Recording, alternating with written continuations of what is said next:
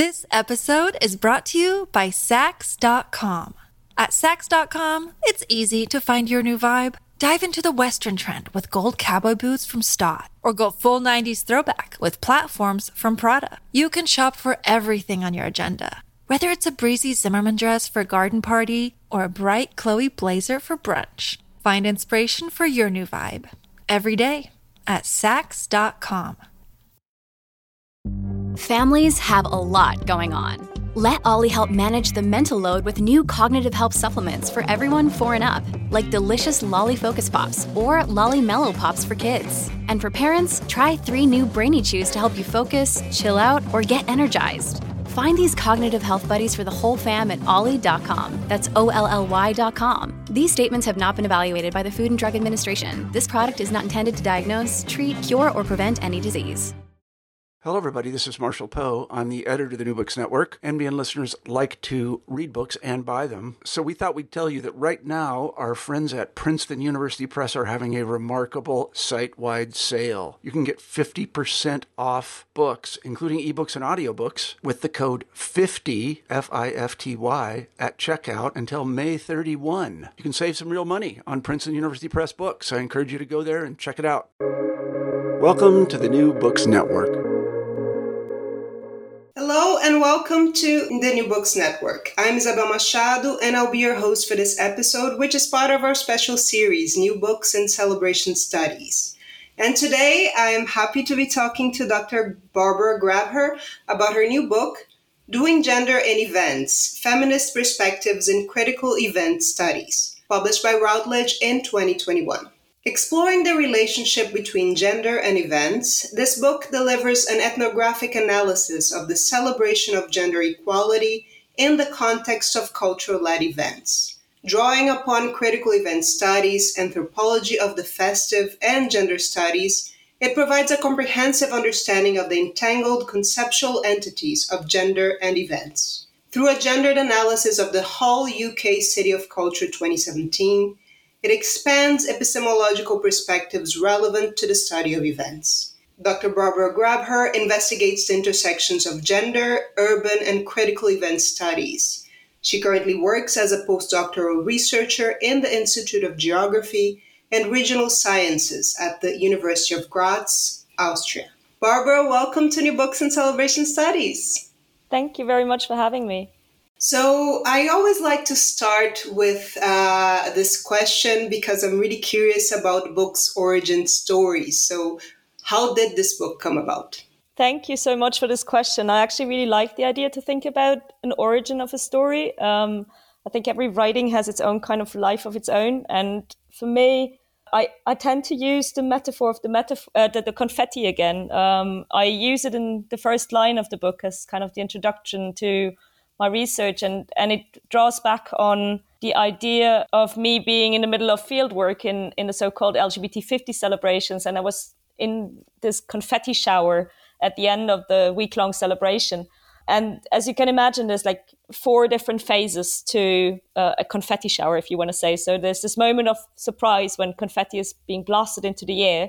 There's the element where you have very particular kind of views because the different paper snippets are coloring the vision that you have in front of you. And then you have this slow dance of confetti until they touch the ground and kind of get into all the cracks and corners that you probably will never find them all again. And this is something that I connect with the origin story of this book. I had this moment of surprise when I initially got invited to do my PhD at the University of Hull. I got this moment of surprise to actually move back into academia after working in museum and archival settings for a very long time, working on migration history. And moving back into academia has been quite a challenge at that point, but at the same time was a really exciting period and a really big period of surprise to actually be able to move to a new country, get involved with a new kind of setting of how work is being created within the academic knowledge production. So this element of surprise kind of came to this spectacular vision that you get when you have confetti floating all around you.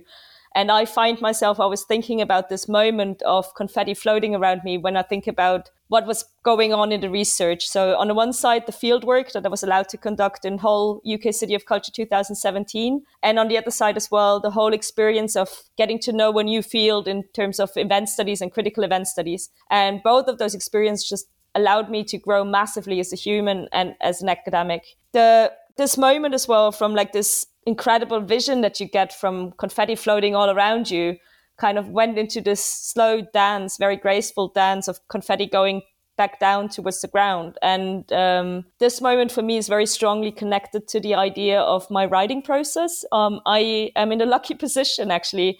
I know a lot of people really have struggles with writing, but I was in a lucky position to find a very interesting way to relate to my writing. I had a lot of support in respect to writing retreats and a writing mentor to really enjoy that writing process. And it was two-folded, of first writing 2 years on my thesis for my doctoral degree, and then having the opportunity to turn the thesis into a book, which is now the now published book. So I had a very interesting, a very dynamic way of writing about it. And this kind of dance of the confetti towards the ground kind of symbolizes for me the experience of writing the book, the experience of engaging with the material that I had beforehand collected. And for me, the final phase is actually the one that I'm in right now. As you might know, like confetti has this really annoying habit to just get like stuck everywhere. And it's beautiful, but as well, like this weird situation that even years afterwards, you can still find confetti in every corner in your apartment. So I'm in now this very interesting position where after publishing the book, I'm moving into new perspectives and new projects where these confettis that they have touched the ground and they have created these very exciting experiences are now being informative and inspiring to new projects and new ideas in my situation of orientating myself in my postdoctoral phase. So this kind of summarizes it up in terms of the origin, how the book came about, how the process was happening. Yes, and I really enjoyed that opening. I think anybody who studies celebrations, festivities, or events can relate to that image of the confetti. You transported me to, I don't know, carnivals and drag pageants. So that was really beautiful. I'm interested in your analysis, your perception of this relationship between the two, gender and events, and why do you think that's important? But first things first, I really like to open these interviews by defining some key concepts. And this might be sound like an obvious question to some folks, but it's not, right? We know these things can be defined in a number of ways. So let's start. Can you tell us, how do you define event? And how is this different from other associated terms such as activity or festival or celebration? Yeah, I think that question is crucial. And especially in event studies, there's a tendency to be like very fascinated with definitions and discussions about definitions. So I think it's really important, especially because the term event is a very omnipresent term within colloquial language, and basically everything is addressed as an event. For the sake of this research, I'm using an idea of event as a planned event, and I'm borrowing this from Getz, who describes it in his introduction to event studies, that actually we have an understanding of events that comes from this planned perspective. So it's a remarkable occurrence, but it is something where experiences to some extent are designed or planned to become in a certain kind of way. There is an element of spontaneity, but there's overall the idea that there's a certain kind of planning in these processes. This element of planned is really important in order to distinguish it from accidental events, so kind of like personal traumas, natural disasters, and so forth. Because there's a different dynamic behind them. This planned aspect is really important. I have to say, though, I'm using the idea of the planned event, according to Getz, as a framework to think in, but I don't use the term planned events in my writing. This has to do with the personal style, but at the same time, it has to do with this obsession in event studies to define very clearly and very concisely. There's another discussion that I don't engage with, which is the question of like size and scale, where there's a lot of debates about what is a mega event, what is a giga event, what is a large scale event, and so forth.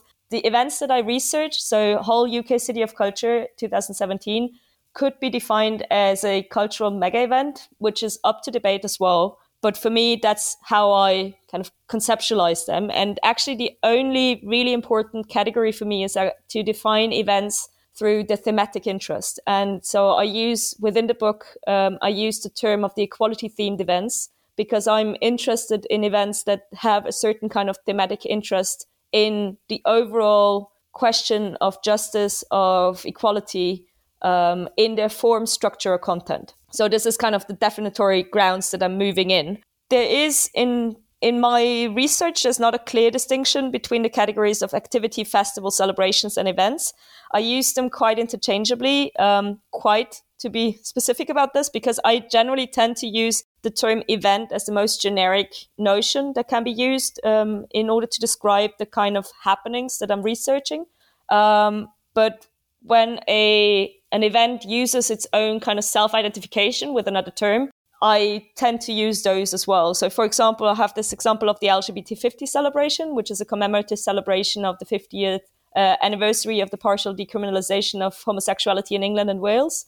So because they self-describe themselves as celebration, I use the term celebration, but that is coming out of the fieldwork practice, as coming out of the material, empirical material. This is not coming from a conceptual discussion on how to distinguish celebrations and events, but rather I look at them in terms of like what their self-description is, but use the overall term of events. Yes, I really enjoyed reading that your definitions and thinking about how I define, right? Since we decided to name this podcast New Books and Celebration Studies, and it includes different things as well. So, second question about defining stuff. You argue here that, and I'm quoting you, the subject of gender and the investigated cultures of gender equality require further attention. So I would like to know, how do you define gender here? And what do you mean by cultures of gender equality? Okay, so I'm first going to answer the first question. How do I define gender? It's kind of saying it already in the title of the book, with the idea of the doing gender approach. I'm coming from a constructivist understanding of gender. And first and foremost, the most important thing is I define gender as a social category, not as a biological one, which means that we are not of one gender, but we are doing a gender. So we have a practice of gendering, so to say. And this is something really important to me, as gender becomes therefore a habit. It becomes an activity and action that we reproduce in our everyday life, that we reproduce in our social encounters and in the power dynamics and power relationships that we're situated in. And from an analytical point of view, it actually becomes interesting, because I take this kind of doing gender approach and am interested in the idea of how gender is a category that we do within the context when we celebrate. So this is to overall understand my understanding of gender. It's really important to clarify there that gender is not a category that can be reduced to the ideas of man and women, but gender is so much more than that. And otherwise as well, for me, it's really important to, in this gender sensitive perspective, take also an intersectional perspective. So that means that various categories of identities overlap and intersect with each other. And in my research specifically, the relationship between gender and sexual orientation, mainly due to the fact what kind of events I look at specifically, are really important to my research angles and my research perspectives in intersectional contexts. This to be saying about gender, the idea of the cultures of gender equality is a bit more complex to narrow it down, or is something that I've been quite struggling with as well, to find the right kind of terms or ideas for it. But I tried to make it the most concise possible. The idea behind it is that cultures of gender equality address the socio-cultural values that connect to the political project of gender equality. So speaking about gender equality, I see this as the practice and the process, maybe even the product of the feminist political movement, or movements in plural. And in my research, I intentionally don't define what gender equality has to be, but I actually ask my field what gender equality means to them. And this is where the culture element comes in, because with the idea of with the notion of culture, I actually try to understand how this value of surrounding gender equality becomes negotiated within the community that celebrates this idea of equality together. And I very much, in a short description, I use Hall's description of culture as the idea of sharing meanings in a community. So the intention or the investigation of cultures of gender equality becomes an investigation of the shared meanings regarding the political practice, process, and politics of gender equality. And your book is part of the Routledge Critical Event Studies research series. And so could you tell us what is our critical events studies and how would that be different, again, from other scholarship that investigates events, festivities, celebrations? Well, in other words, what's critical about critical event studies? This is such a great question to ask it like that. So critical event studies as such is a perspective that is emerging again. And I think it plays a certain kind of idea on the concept of events. We are situated in a context where, at least from a European UK perspective, event studies is very much connected to the professionalization of the field, the instrumentalization of the field of events.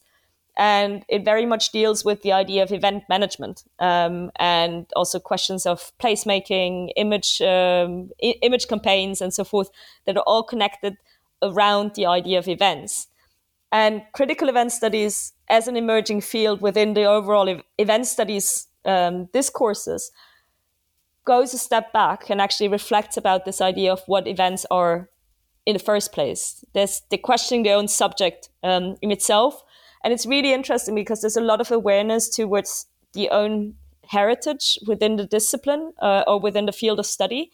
Because if we look at the history of the study of events, we're actually not speaking of the 19th century, but we could start there. But especially in the 1950s, 60s, and 70s, we have a very strong attention to the field of events through a perspective of anthropology and sociology. So critical event studies does a similar kind of approach where it takes those questions that actually would be asked from an anthropological point of view towards events, but places it in a kind of newer framework as such.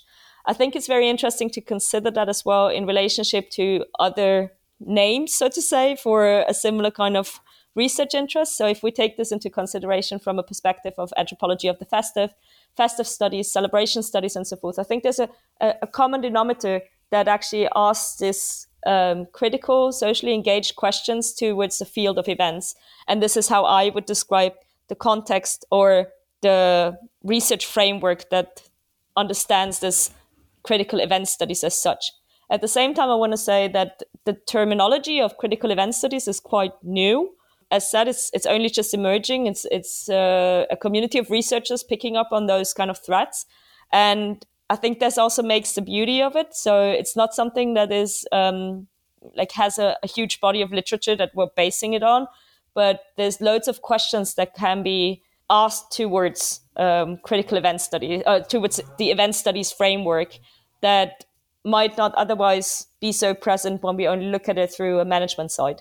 And this is what really inspires me in this field. And that makes this field really interesting and exciting because it's, on the one side, a really interesting subject matter of looking at events in all its sorts and forms and manners, but at the same time, giving this opportunity to actually ask those really reflective, critical questions in respect to ideas that might otherwise not be looked at or overlooked in an event setting.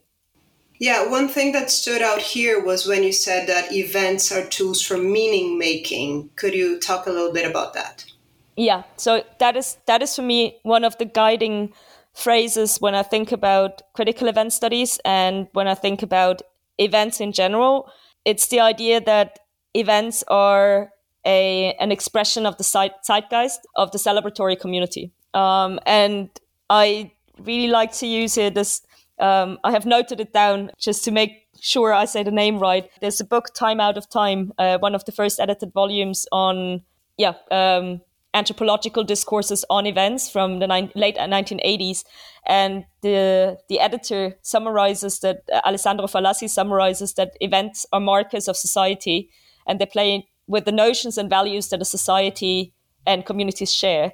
And specifically, one of my favorite quotes that I also use in the book is: the social function and the symbolic meaning of festivals are closely related to a series of overt values that the community recognizes as essential to its ideology and worldview, which, in accordance to his considerations and what I would like to express as well with the idea of events as tools for meaning making, is actually that ideology and worldview is actually what the festival celebrates. So it is a really guiding kind of idea for me that we have these tools, we have these events as platforms for negotiating meaning, for making meaning, for reproducing meanings. And specifically, Rebecca Finkel, who is one of the contemporary scholars in critical event studies, quite clearly make it straightforward of like saying events do not take place in a vacuum. They're always an expression of what is happening in society today and what is happening in the celebratory community that's going on. And therefore, events are the tools for meaning making. This episode is brought to you by Saks.com. At Saks.com, it's easy to find your new vibe. Dive into the Western trend with gold cowboy boots from Stott, or go full 90s throwback with platforms from Prada. You can shop for everything on your agenda, whether it's a breezy Zimmermann dress for a garden party or a bright Chloe blazer for brunch. Find inspiration for your new vibe every day at Saks.com. Yes. Yeah, I think that's what draws many of us, at least that's my case too, this field. And you've mentioned it, I mentioned it in my introduction. Your analysis focused specifically on the celebration of the Hull UK City of Culture 2017. But there might be folks listening to this who, like myself, before I read your book and your article before that, do not know anything about this particular event. So could you give us some background and some context, first about what are the City of Culture events and why did you focus on this one specifically? Okay. So this is a question where I have to keep myself really short because I can go on forever and ever about this. To answer your question, what are City of Culture or Capital of Culture events? I need to say I dedicated the whole second chapter to this, and I really hope that this works as a summary or analysis to anybody who's working in that or studying that field. To overall capture it, the City Capital of Culture framework is very much influenced by its first initiative, which was the European Capital of Culture, which started in 1985. And the program has run ever since. So we have had in Europe in the EU, sorry, I need to be specific about that. In the EU, we have had over 60 different cities that have carried the title of City of Culture. And it has been considered one of the most successful cultural programs in the European Union. And again, there has been another legislative period now where this program has been expanded and considered to be advanced for the next period of another 10 years of running. And the interesting thing is, because it has been so successful, it actually had spin-off effects, such as the UK City of Culture, and established in various different geographical parameters. So we have like on a city level, we have on a country level, we have the Italian City of Culture, the UK City of Culture. We also have the Arab Capital of Culture. So there's like various different spin-offs that come from it. And in consideration of these different developments, specifically when looking at the European Capital of Culture and then in respect also the UK City of Culture, we see a very strong development within that life of the initiative. So from initially being a very much presentation of arts and culture, we go into, in the 90s and 2000s, we have a situation where economic and social regenerative potential has been kind of the kind of driving force behind it. And currently we see a new phase coming in where actually beyond the economic and social regenerative intentions, there is an intention for cultural and political and ideological transformation within those Capital of Culture frameworks. This is often addressed as the reprogramming of European Capital of Culture. And specifically, if we then look at the spin-offs, like the UK City of Culture, We have a situation where Liverpool 2008 has been European Capital of Culture and was in their story or success story, framing this incredible idea of what the European Capital of Culture can do. And so the national interpretation was born. Hull, in that sense, is the second city to be awarded the title after Derry, Londonderry in 2013. And the UK City of Culture program very much looks at urban regenerative potential or issues, and it's a clear selection criteria of why a certain city will be given the title or not. And this is where it becomes very interesting. So on the one side, we have a UK City of Culture program that is really interested in urban regeneration through the lens of an event. On the other side, we have a stronger and stronger attention to transformation through a cultural, socio-cultural lens.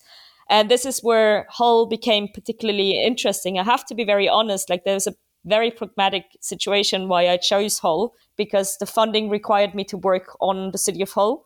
But at the same time, it was really good to actually have the city as the framework, because it combines on the one side a very traditional, under quotation marks, traditional mega event with its setup of like 4 seasons of programming, 365 days of transformative culture as the intention. But at the same time, they had a really strong focus on gender equality or equality themes in general within their programming. So it was a lucky coincidence to some extent, at the same time, a pragmatic decision to look at Hull, because Hull is just a really interesting city in itself. It's a medium-sized city in the north of England in the county of Yorkshire, and is a city that has been having loads of economic difficulties, socioeconomic difficulties, since the 1970s. It was formerly known as one of the biggest ports in the UK, massively bombed in Second World War, and then massively suffering as well in the 1970s and 80s. On the one side, from the decline of the fishing industry in Europe, on the other side as well from austerity politics during the 1980s and the Thatcher regime. And so the city's application to the title was actually with the slogan of a city coming out of its shadows. And the selection committee really appreciated this idea of this really strong urban regenerative character and interest, and therefore awarded Hull with the title to be celebrated in 2017. And it was a really interesting experience as well to see the city fulfilling this idea of coming out of its shadows, but also negotiating very much what can be done with a mega event. I was part of the evaluation team as well on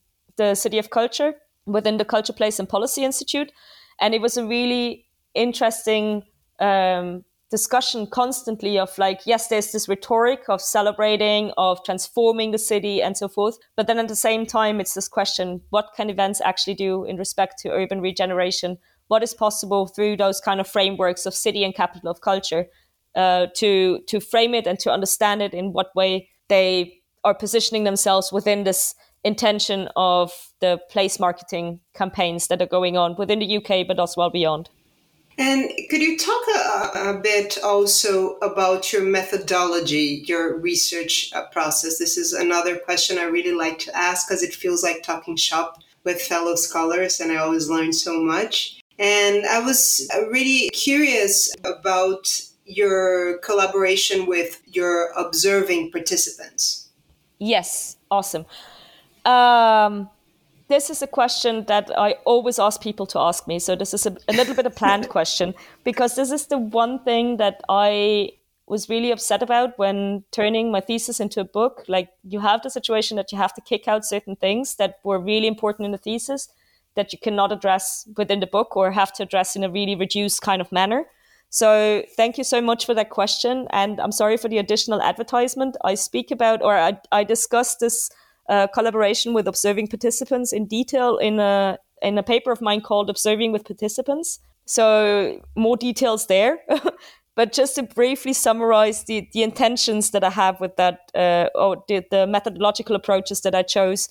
As mentioned beforehand, it's an ethnographic approach. And my idea was to look at a triad of stakeholders. So within the kind of classical understanding of the arts market, of course, the event market is not the art market, but it kind of matches up in this context. There's a position of the political, of the managerial, of the infrastructural level. There's a position of the practical, the artistic level, and there's a position of the perceptive, the audience level. And I wanted to replicate that in respect to my research design and how I come about my research in general. So if you translate these kind of stakeholder situations into research participants, I had interviews on a political managerial level with the organizational team of whole 2017, including creative directors, including board members and producers that had like overall an influence how the year was planned and run. On the practical level, I had the possibility on the one side to engage with participative observation within the artistic contents that were presented within the context of the event of whole 2017, but also the specific selected events within the year. And I also had interviews with producers of particular events. I had interviews with artists working for or in the researched events. And this was very interesting to be discussing in such detail with different individuals what they were creatively expressing in this kind of event context. And so the final kind of angle of this triad of stakeholders was the one that I was really ambitious and really eager for, and it was the question of the audience. It was from the beginning onwards really important to me that I'm going to engage with audiences. It was really important to me to have an appropriate approach to fieldwork where I can include audiences as a really essential part. And it was something that was really tricky to me in terms of reading about event studies, reading about also generally about audience engagement in artistic production, that a lot of the literature is either quantitative or it has a tendency to speak about the audience, but not with the audience. So my intention was to very much bring the voices of the audience out and into the research as them being the perceivers, the ones that are engaging with all these happenings around them. And what I did for that was to create a collaboration with a team of so-called observing participants, which are 10 people in Citizens of Hull who worked with me for a year as citizen scientists. And their so-called job was to go to different kind of events that were selected or pre-selected or suggested by them and observe the event. So while participating in the event, they would also observe this event, and they would take notes, take photographs, take anything that would help them remind themselves of the experience of this event. And we would meet up normally after the event, probably like 1 or 2 days later on, however logistically possible, and have an in-depth conversation about this experience, also supported by these kind of social artifacts that they picked up and the kind of notes that they took for themselves. And this experience or this collaboration, I did not imagine it beforehand to be so rich and to be so successful to some extent, but it was my absolute highlight of doing the field work. It was amazing to be working with that group of 10 observing participants. Each individual carries so much to research. They've been really involved in terms of how the data collection took place, sometimes even influenced how the analysis took place in terms of what kind of emphasis they gave to certain themes, how they engaged with certain issues and certain events. And so this was definitely one of the kind of key elements within the research. And everybody who reads the book actually will hear like how strong the voice of the participants of these festival participants are, how important it is to actually speak to the audience and know what the audience thinks about what they're experiencing right there. And this was really key for me to have those voices really present within the exploration, within the investigation that I was doing within this whole UK City of Culture 2017 event. Yes, and it provides a really interesting and I think useful framework for anybody who is looking at events of this nature, of this stature. So I really appreciated that. Your different chapters deal with different parts of the triad and different subjects. But since it was more aligned with my field of work, the things that I observed, I was particularly interested in your exploration of performances in chapter 4. Mm-hmm. And I'm going to quote you again, you say that the performers themselves become representatives of the celebrated values. They carry responsibility for producing cultures of gender equality. How and why was that? So this is actually really interesting in relation to the other question of the observing participant, because this is the point that actually I was aware that I will have to someday speak about performers in all of this. but it was the observing participants who made it very clear, like, this is a crucial aspect. We have to talk about who is responsible for the contents that we're actually consuming, taking it as a very difficult word, but using that word for now. And the entire group, every individual, so often referred, when asked about cultures of gender equality, they so often referred to the performers in a way that made it very clear, like, they need to be taken seriously, that these performers are in many different ways representatives of the contents that is going on. And as suggested then later on with the analysis of statements by the so-called performers, become really crucial elements of responsibility towards the contents that is being produced. I might need to clarify that when I use the word performers, this is again like in the terms of events.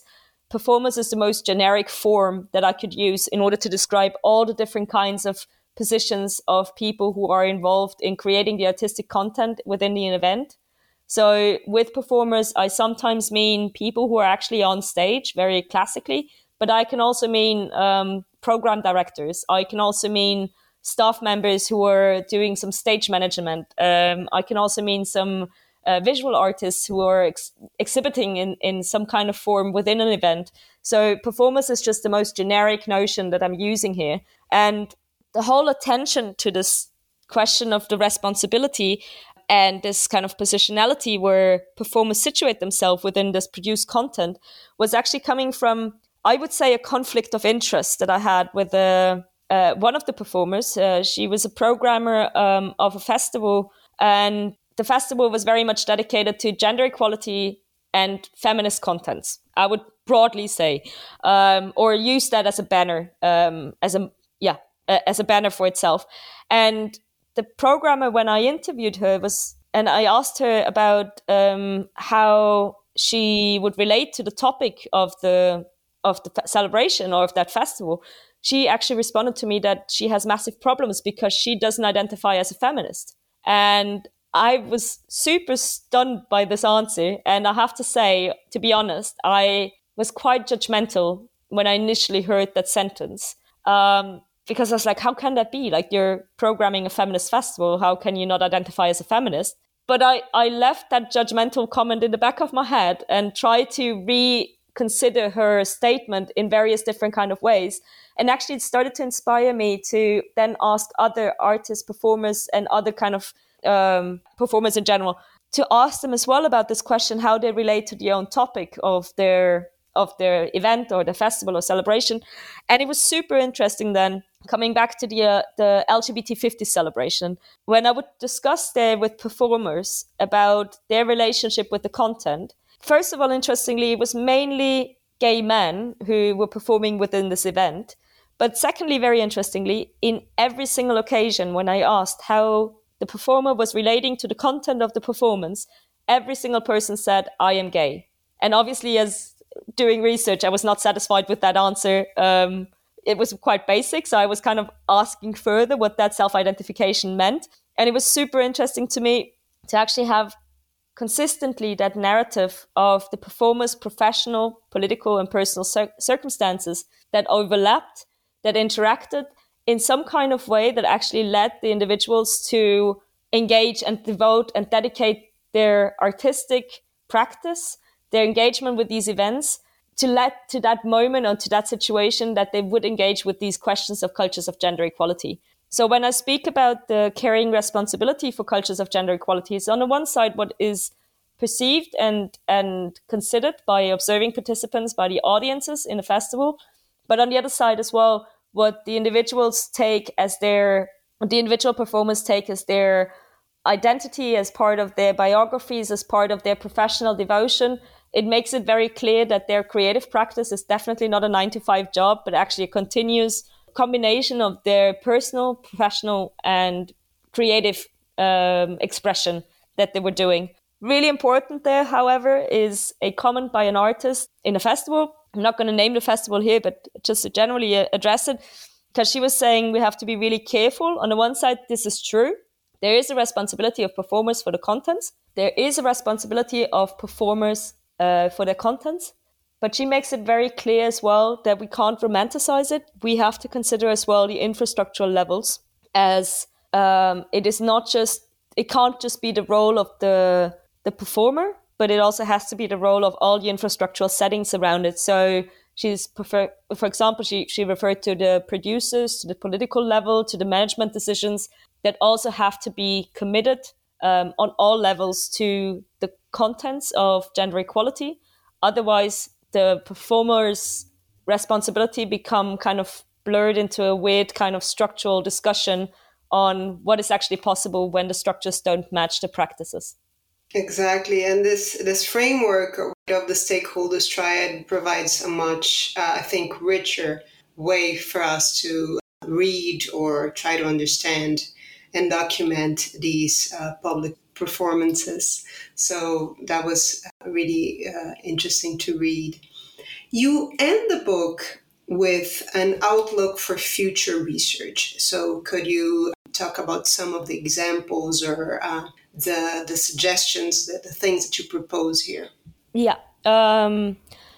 So this was one of the aspirations in the book. In a thesis, you kind of have to follow certain guidelines, and you can't really do that in such a way in a conclusion. But in the book, and I wouldn't call it a conclusion in the book, rather an outlook, I was really keen to take this as a point to hopefully inspire future researchers and students to engage with these questions that I've just been tackling here in the content of my book, but as well in kind of like the theoretical discussions that are going on around here. So what I did was to formulate 3 recommendations. And so the first one was on the need for further consideration of the entangled research between gender and events. The second one was related to questions of the need to investigate from a critical perspective infrastructures of events. And the third one was to do with the situation of the COVID-19 pandemic and its effects for events. I will not have the time to talk about the infrastructural question and the COVID question, but I would like to address the first recommendation. And because it might be the most obvious one, but at the same time, it's one of the most important ones. So obviously, as somebody who has been researching gender and events in their entanglements, in their relationships with each other, I am convinced that this is a really important topic. I am very strongly supporting this idea that there's a lot of relationships between the way we celebrate and the way we express and do gender. There's a lot of relationships on how events reproduce the ideas that we're having about gender and how they can distort or support different forms and different expressions of gender. And it is really important to me, and it's my conviction that the scientific community needs to further research on these kind of events that we're talking about here in the form of this podcast through a gender-sensitive lens. And this field is only just emerging, and this is a discussion that hasn't been going on for a very long time. It has to do with the developments of the 2 different fields. It has to do with the lack of interconnectedness. But one of the things that is quite clear is that within this emerging field, first of all, we need more research on this. Secondly, as well, we need to diversify the research much more. Because what is happening right now, and I'm part of this problem as well, because I'm researching equality-themed events, what we need to do is to branch out to events that might not have anything in the first place to do with gender or equality or anything like that. We need to actually address the question of gender in events that might be even contra any kind of new imaginations, new ideas, and new practices of living of gender.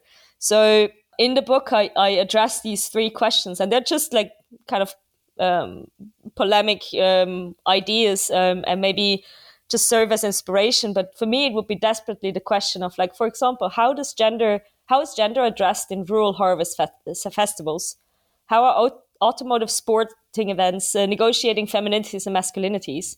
Or how are military parades projecting notions of justice and equality? As said, these are quite general ideas, but I hope to spark the intention or the interest in these kind of questions to actually spark and get people involved in further thinking about how we can associate the idea of gender and the idea of events with each other and read them through each other. Yes, and I see, a special issue or a book sometime in the future on this. That would be awesome. So I'm just throwing it out there to anybody who might be listening. And speaking of special issues, I usually end this interview asking folks what they're working on next, and I'll definitely do that. But first, a bit, I hope the listeners don't mind. I don't think they will. This is a New Books and Celebration Studies podcast, after all. But we'll do a little bit of shameless self promotion here and talk about our collaboration, our forthcoming collaboration. There's a new special issue of the Journal of Festive Studies that's about to come out. Depending on when you listen to this, it might already be out, so you can check the Journal of Festive Studies website for that. But we're talking about the materiality of festivity. I had the pleasure of guest editing it. Barbara has an awesome article there that will deal with some of the themes that we talk here. So here's my invitation for folks to check that out. And what are you up to? What are you working on next?